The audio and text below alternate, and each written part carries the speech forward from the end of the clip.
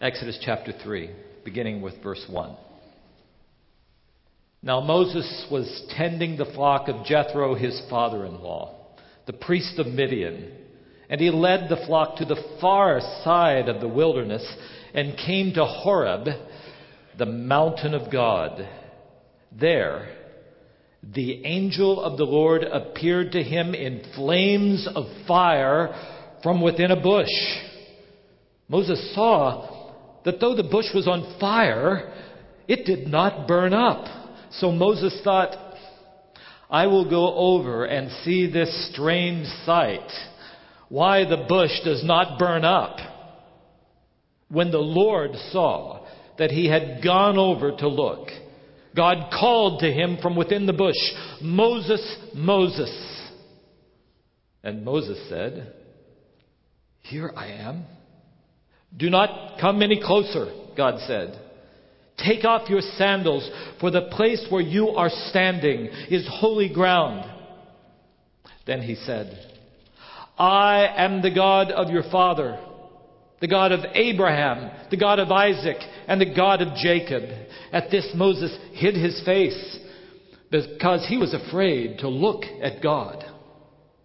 The Lord said, I have indeed seen the misery of my people in Egypt. I have heard them crying out because of their slave drivers, and I am concerned about their suffering. So I have come down to rescue them from the hand of the Egyptians and to bring them out of that land and into a good and spacious land, a land flowing with milk and honey. Verse 9. And now the cry of the Israelites has reached me, and I have seen the way the Egyptians are oppressing them. So now, go. I am sending you to Pharaoh to bring my people, the Israelites, out of Egypt.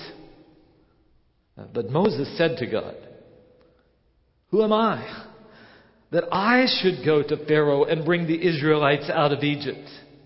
And God said, I will be with you, and this will be a sign to you, that it is I who have sent you.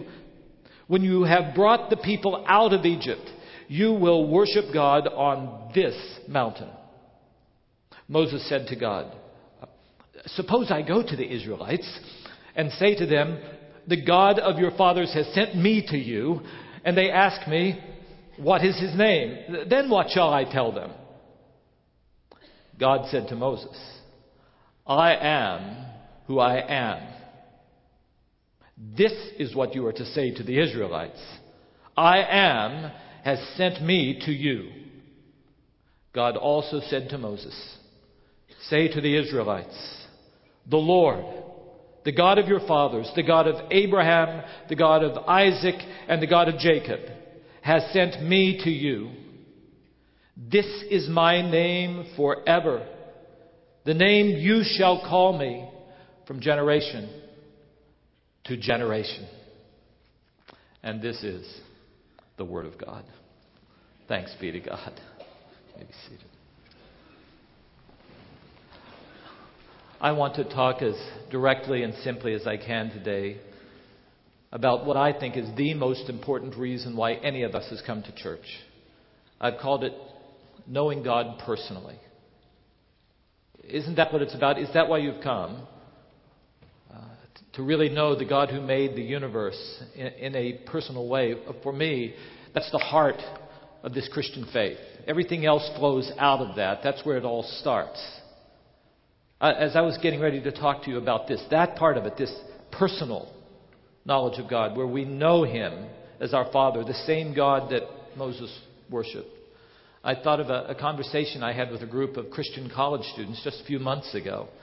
Sitting down with them on an evening before board meetings, and as I was talking with them, I was talking about this with them, about knowing God personally. And they said, in all the churches we've grown up in, and they were churches like Lake Avenue Church, they said our churches said that one of the distinctives about our kind of a church, most of them evangelical churches, is that we talk about the opportunity to have what we call a personal relationship with God.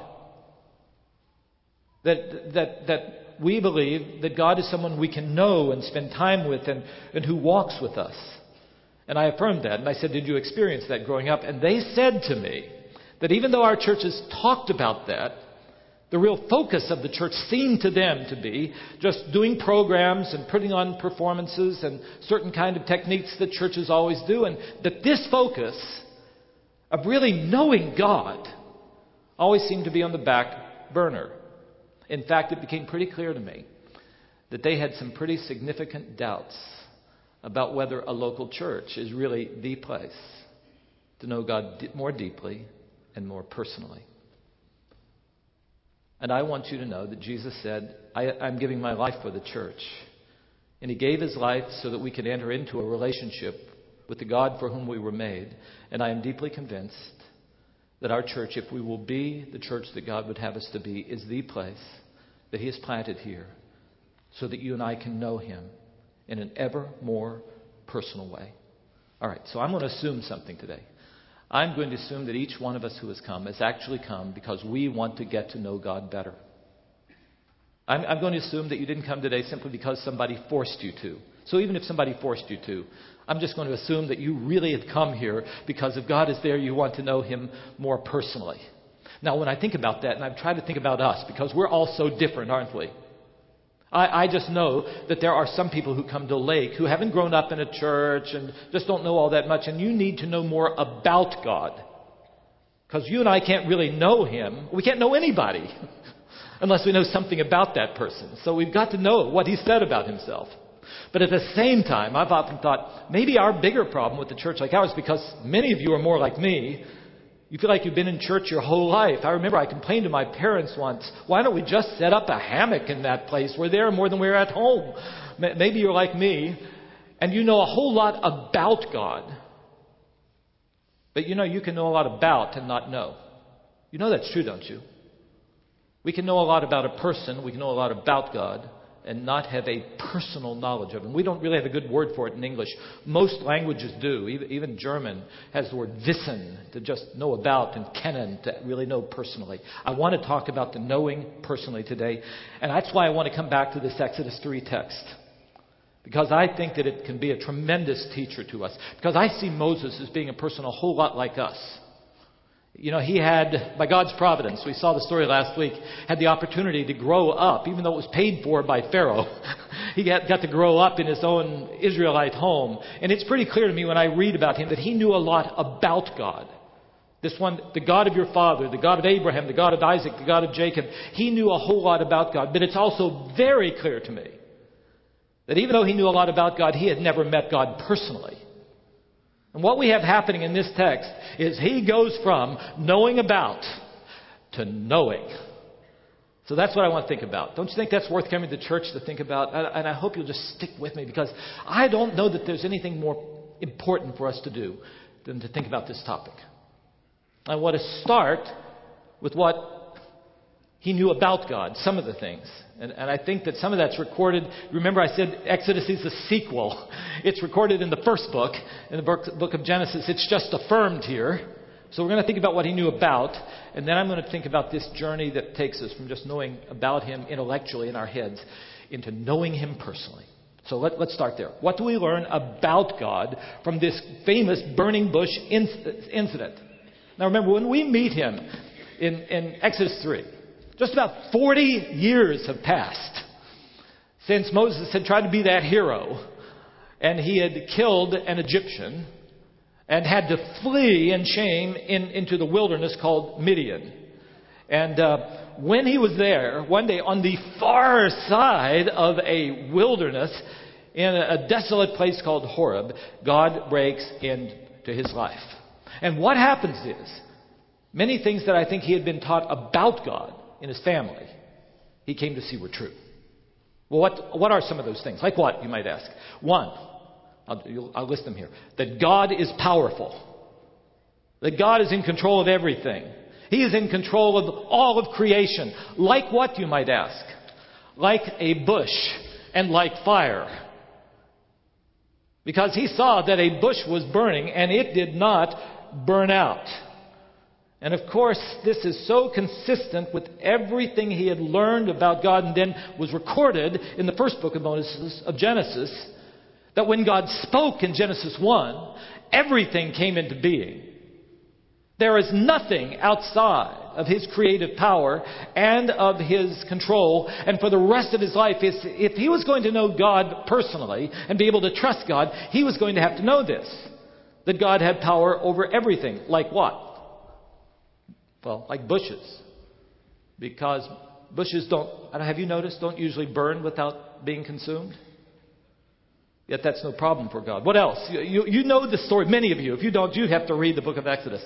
Like rivers turning into blood. That doesn't usually happen, you know. Like frogs. They don't usually invade a nation. Do they? Do we have a big military force against frogs? Like gnats. They aren't usually formed out of a dust storm. Like seas, they don't usually just part and form walls so that people can pass through them. But God, throughout the book of Exodus, is going to do all those things. And he's going to tell Moses he's going to do all those things. And Moses had to know that with God, nothing was impossible. Had to move from knowing about to knowing. Okay, second, that God is not dependent on anything, including Moses. Verse 2, the bush was on fire, but it did not burn up. Now, I don't even have to be a Caltech scientist to know that usually fire needs fuel, right? And yet this one didn't seem to need any fuel. It was self-existent. It was not dependent upon anything at all. And yet everything else in creation is dependent upon other things. The way God created the world, Moses had learned this, is that everything depends upon everything else. We live in an interdependent world. I mean, we learn this from childhood on, so dependent upon our children. But later on in life, we continue to learn it. So everything in this world is sort of tied together. No person is an island, John Donne would say. And so in this, everything is dependent upon something else in some way, but not God. There's a great theological word, aseity, A-S-E-I-T-Y. So you learn a theological term in church. It just means that God is self-existent. And what Moses is going to have to learn is that it is a privilege to serve God. And it is a grace from God to serve him. But that God's going to get his work done. Brothers and sisters, we need to learn that. There's a work God's going to do in this community and in this world. And God's going to do it. And it's just a blessing if he uses us to do it. Moses would have to learn, go from knowing about to knowing. Third thing, that he would have to learn that God is greater than our minds can grasp. Look in verse 2. A voice speaks out of the bush, and it's called the angel of the Lord. I won't go deeply into this. Some of you have studied this. The angel of the Lord appears a number of times in the Old Testament. But there are other angels. But other angels, when they speak, always deliver a message from God. This angel, starting with verse 4, when he speaks, is God. This is mind-boggling. This angel, the angel of the Lord, is not the Father, Jehovah God, and yet somehow is God. One with, but somehow different. Is this confusing for anyone? I'll just tell you that the God who made this world is greater than our minds can put into any of our intellectual or philosophical boxes. And this is something also that Moses had learned from the time that he was young and then would record in Genesis chapter 1, that there is one God who created the heavens and the earth, but when it came to creating people, this one God would describe himself as being more than one. The one God would say, let us make human beings in our image. It's the same kind of thing the New Testament's even going to make clearer, where there is one God, but always existing in relationship, Father, Son, and Holy Spirit. Try to explain that to a 6-year-old. Try to explain it to yourself. And you'll just see that the moment we think that God can be put into any of our systematic boxes, he will break out of it every time. And so what Moses is going to have to learn is that even though God breaks into his life personally, there's always more about God to be learned. And that's what I want you to learn too. You don't say, well, I've already read that once. No, don't you notice every time you come back to it, there's something new God teaches us about himself. Even at the end of the book of Exodus 33 and 34, Moses would still say, tell me your name again, I'll ask you. And God had even more to tell him about himself. He would have to learn that, going from knowing about to knowing. Fourth, that God is holy. In this episode, God appears, as he so often does, as fire. And fire is a wonderful thing. I think I told you.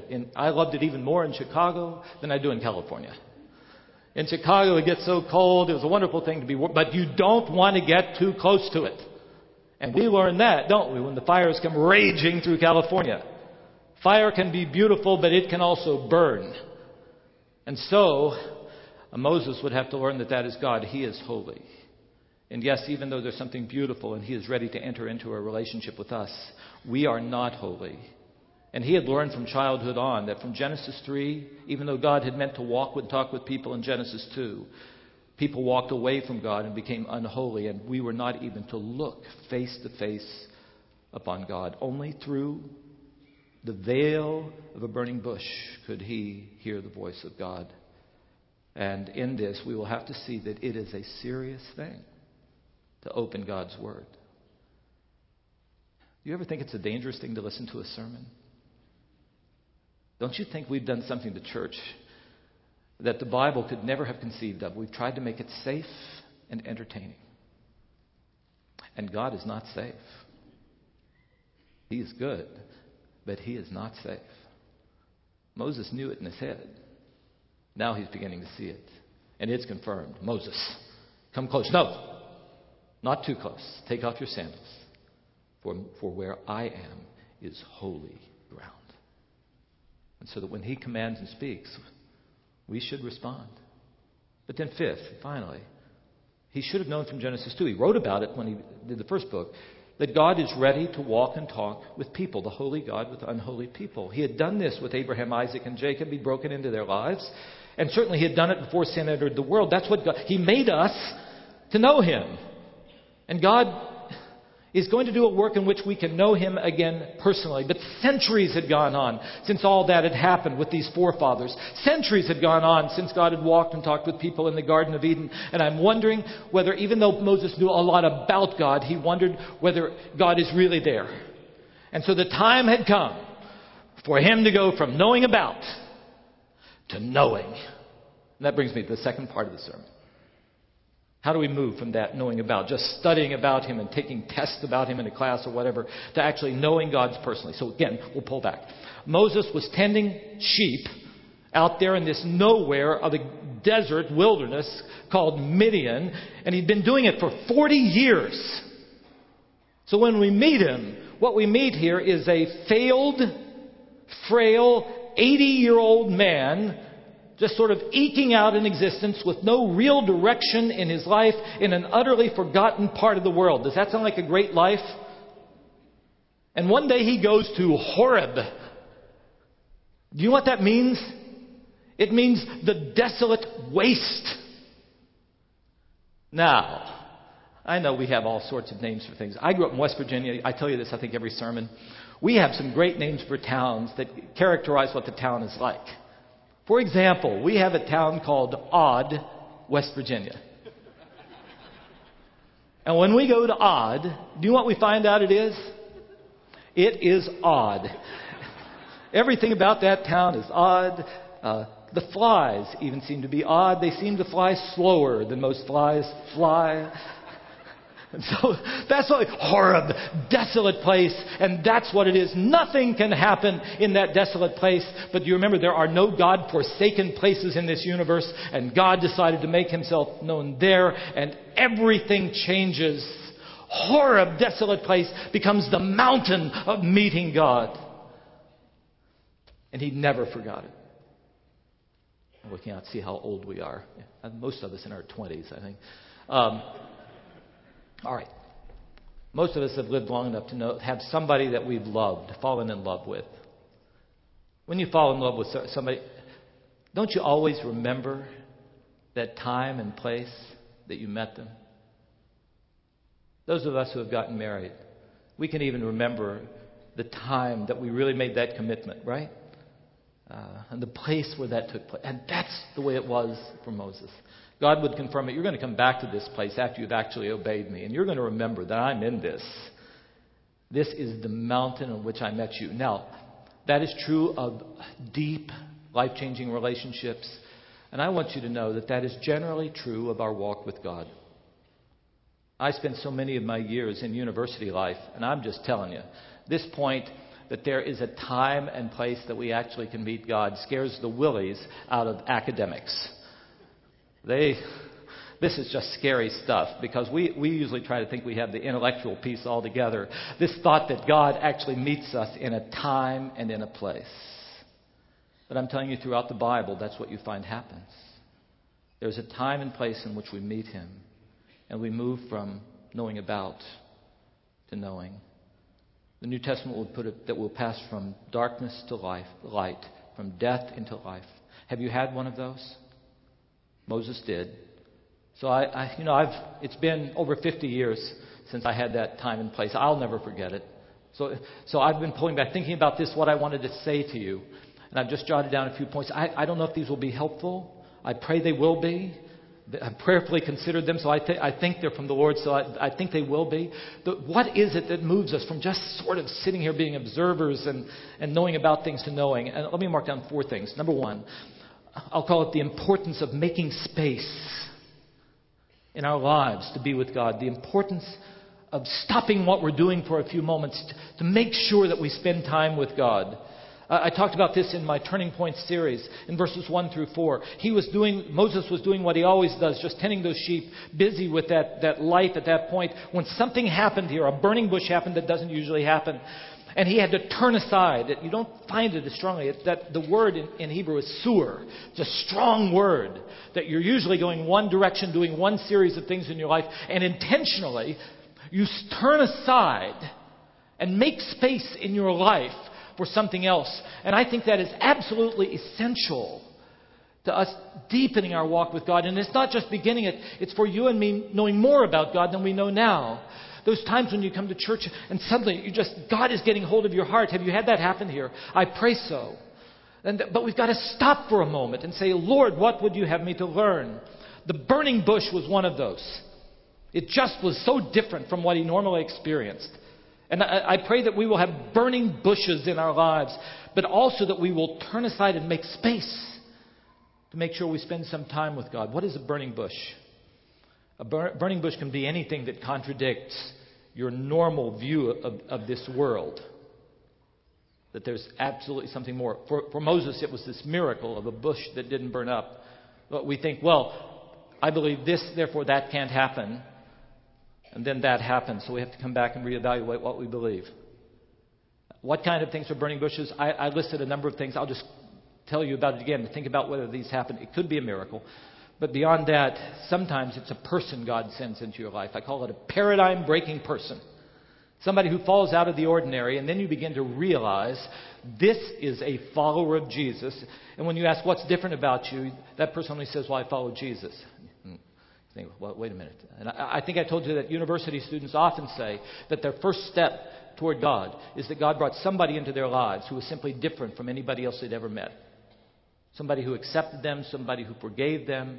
And when they said, what's changed you? They said, well, it's my relationship to Jesus. And often they would say, you mean, I thought of church people as condemning and unforgiving.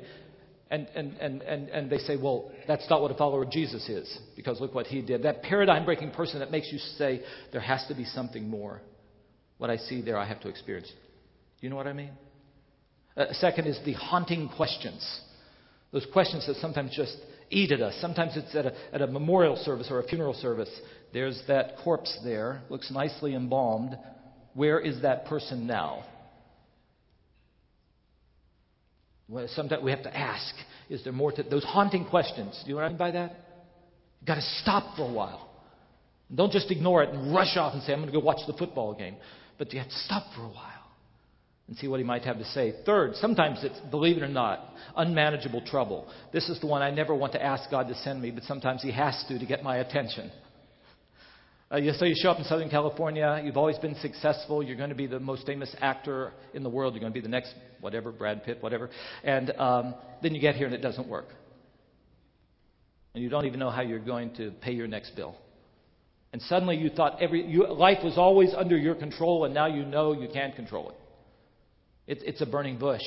You have to stop and say, is there someone else here that's trying to get my attention? Or I think the one that in my life I've heard most people mention is what I call an unquenchable emptiness. This sense that you've done so many things, but there's something missing. There's just something missing. It may be the most powerful burning bush at all. Has God ever come to you in any of those ways?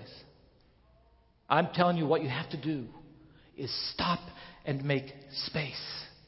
Now, I'll go back to those Christian college students. I was probing with them this matter of, in your church, are you experiencing opportunities to deepen your personal relationship with God? And then one of them said, even though we talk about wanting deeper, richer personal relationships, I have to admit that we don't have many deep and personal relationships now because we're too busy. And in fact, she, who's the president of the student body, had forced everybody else around the table to turn off their cell phones. She said, we are learning that when we have these cell phones in our hands, we may be with somebody else and never talk with any of the people we're with, carrying on conversations by cell phone or 4 or 5 Facebook conversations. So we have many shallow surface relationships, none of them going deeper. I don't want to be critical. I am just telling you that there are times when God breaks in, but we've got to make space if the relationship is going to deepen. And Moses did. Okay, second, I think there is a need for us to take a first step. And I see it in verses 4 and 5, that Moses went up and he did more than just investigate or examine that burning bush. A voice spoke out of it. You know how it is. We can analyze something and then still hold it at arm's length. You know what I mean?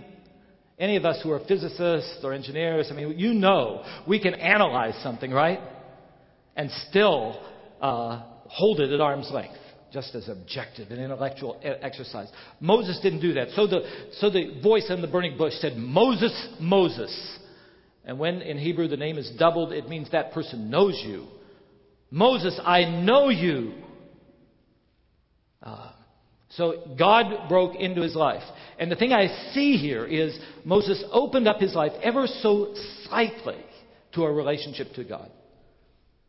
Here am I. It's a Hebrew idiom for I'm ready to serve. So God had broken into his life, or this voice had broken into his life, and instead of him resisting it or running from it or just analyzing it, he opened up and took the first step toward a relationship. And from that point on, it would grow ever, ever deeper. It would grow ever deeper. So I think that is an absolute necessary step for us. So you come to church, and it happens over and over again in the Bible too. I was thinking of Zacchaeus. He wanted to analyze Jesus from afar. Do you remember? So there in Jericho, he climbs up the tree. I'm just watching. And Jesus comes right to the spot where the tree is. And he looks up and he says his name, Zacchaeus. And I can just imagine Zacchaeus saying, "Psst, Jesus, move on. I've just come to meet you today." And basically Jesus saying, no. You haven't come to meet me. I have come here to meet you. I mean, what do you do then? Zacchaeus took that first step. He came down the tree, and then Jesus went over to his house, and a relationship began that changed his life. And the same thing happened with Moses. So what do you do when you come to church and you become so aware of the fact that God knows you? Sometimes you feel like running away, don't you? There are parts of us we don't want to change. Sometimes we want to slam the Bible shut. We say, "I'm never going back to that church again." Or, I'm never going to meet with that Christian friend again. They always bring up this troubling stuff. But you know what's going to happen from that point on if you do that? God already knows you, and you're going to feel like deep inside you're running from God. And do you know why? Don't you know? Because you are. You've been made for Him. He wants to come into your life and heal you. And so Moses did. He opened the door by taking here am I, here am I. And then the relationship goes deeper. What he knew about God, I am holy, really kicks in. Take off those sandals. I am a holy God, ready to do something through you. So there is the necessity of making space. There's that first step that we need to take. Third, there is the need for us to become more vulnerable than we are. The need of vulnerability. If you look at verses 11 and following, the first of many attempts that Moses would make kicks in. He basically will say, tell God why he's not the one to do this job. Who am I to rescue the people of Israel from Egypt, he would say. I'm too old. I've been out here in the wilderness. I'm just who am I to do this? Now, Bible scholars have debated about what's going on here. Some people say he's just being humble, and that may be true. Some are saying he's just being stubborn. He wants to run his own life, and that may be true. But I think something more is going on. So you're with me, right? I want you to hear this. I learned something about this text from an African student that I will never forget. As we were talking about this text, he said to me then, President Wainwright, he said, you have to remember that ancient Israel was a culture like my culture, not so much like yours. It was a shame-based culture. He said, in my culture, a shame-based culture, the ultimate humiliating thing is to lose face. You do something that makes you lose face with your family or community, you might as well just leave. That's what he said is going on here. You must see it. And I began looking at it, and he began walking me through with it. And it's what's happened here. Moses had this great education. He was the hero of great promise. And then he was going to be a hero. And it hadn't worked. He'd lost face with his own people. They mocked him. He'd lost face with his Egyptian family. He was a rebel. So what you have happening at the end of chapter 2 of Exodus is he's scooting off in shame and humility, feeling absolutely unworthy ever to do anything again.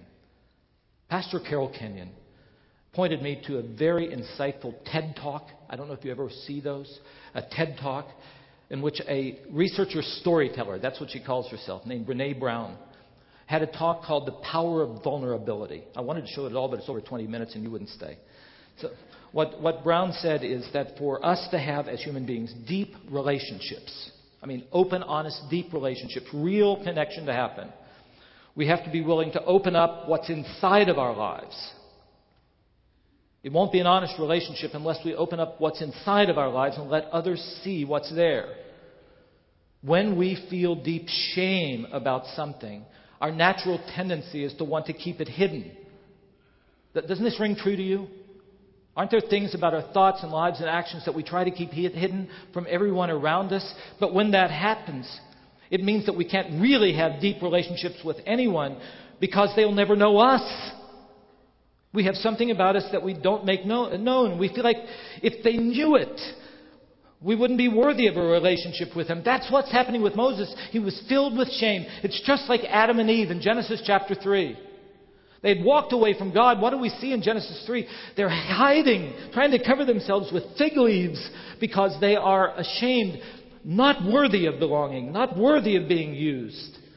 So if we're going to actually enter into a deep relationship of knowing God, we have to be vulnerable enough to open up what we've been trying to hide. That's what vulnerability means. But there's fear in that, isn't there? That if I open this up and say, this is what I've done, this is who I am, that we'll be rejected by that person. And he begins to realize God knows everything about him. And God is still ready to use him. I am, he says. I am the one who is there, and I am the one who is now. And I will be with you, and I have called you.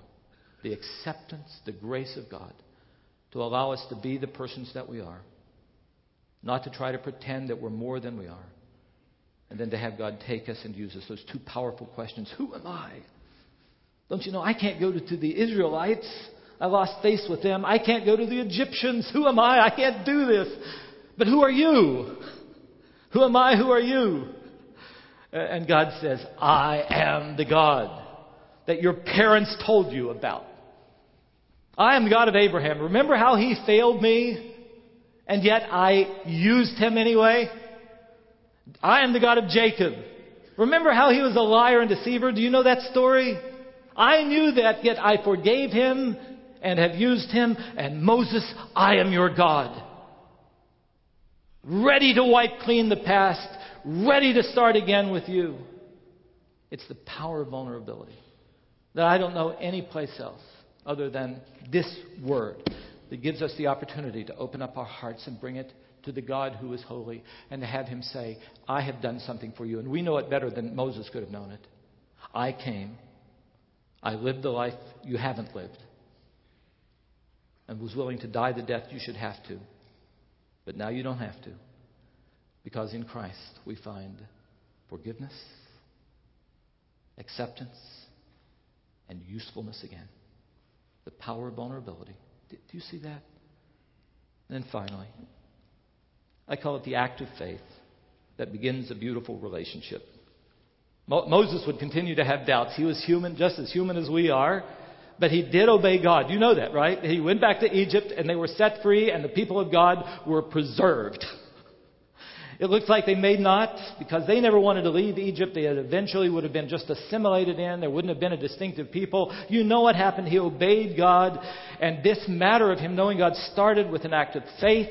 A faith that says, here's my life, here's my past, here's my future.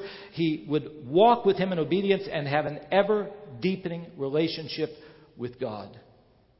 Now, don't you think Moses probably thought, when he moved from this knowing about to knowing, that he was quite convinced that the God who was to be known couldn't be the God that my mother told me about.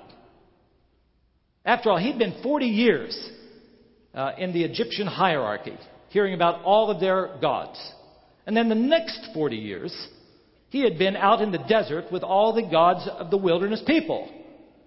Well, yeah, he knew something about Jehovah, this God of my people, but that hadn't really worked for his parents, had it? They were in slavery.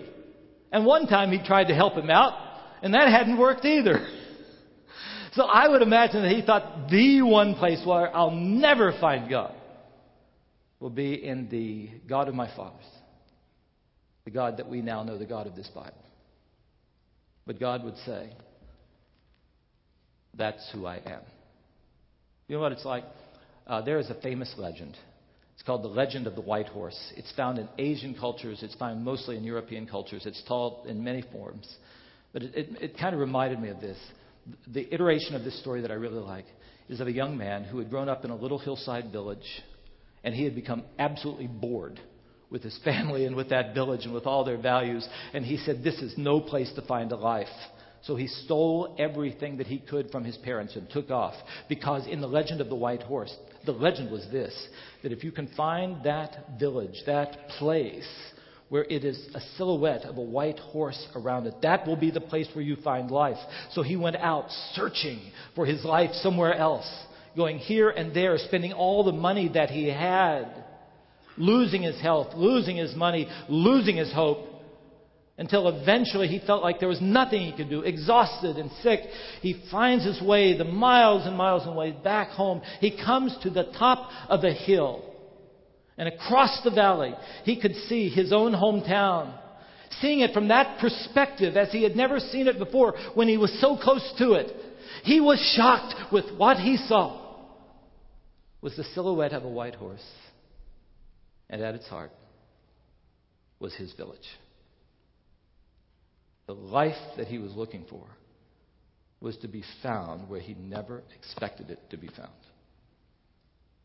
And to those students at that Christian college, I said, this personal relationship with God that you long for, that you've been made for, that you long to deepen, it is found here. In that message of Jesus.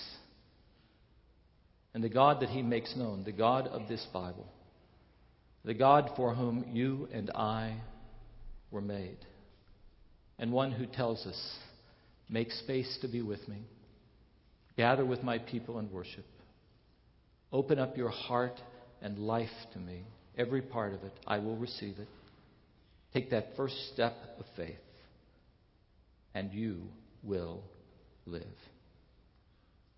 So my sermon at last comes to a close. Looking for my last point here. There it is.